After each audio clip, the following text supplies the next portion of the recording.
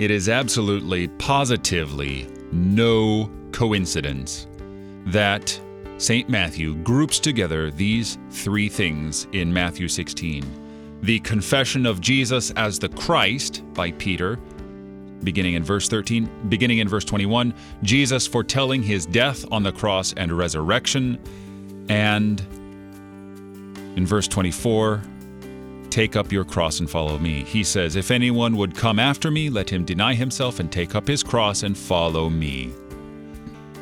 These are very pointed words, and it's a very specific sequence, because whoever confesses Jesus to be the Christ has what Jesus has.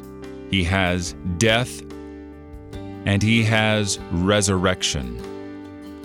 It's, again, no coincidence that Peter is the main actor in these three pericopes, because Peter himself was crucified according to church tradition. Peter is the one who says, you are the Christ, the Son of the living God.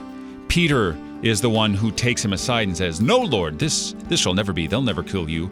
And Peter himself is taken away to a place, as St. John would say in his gospel, where he does not want to go, that is, to the cross.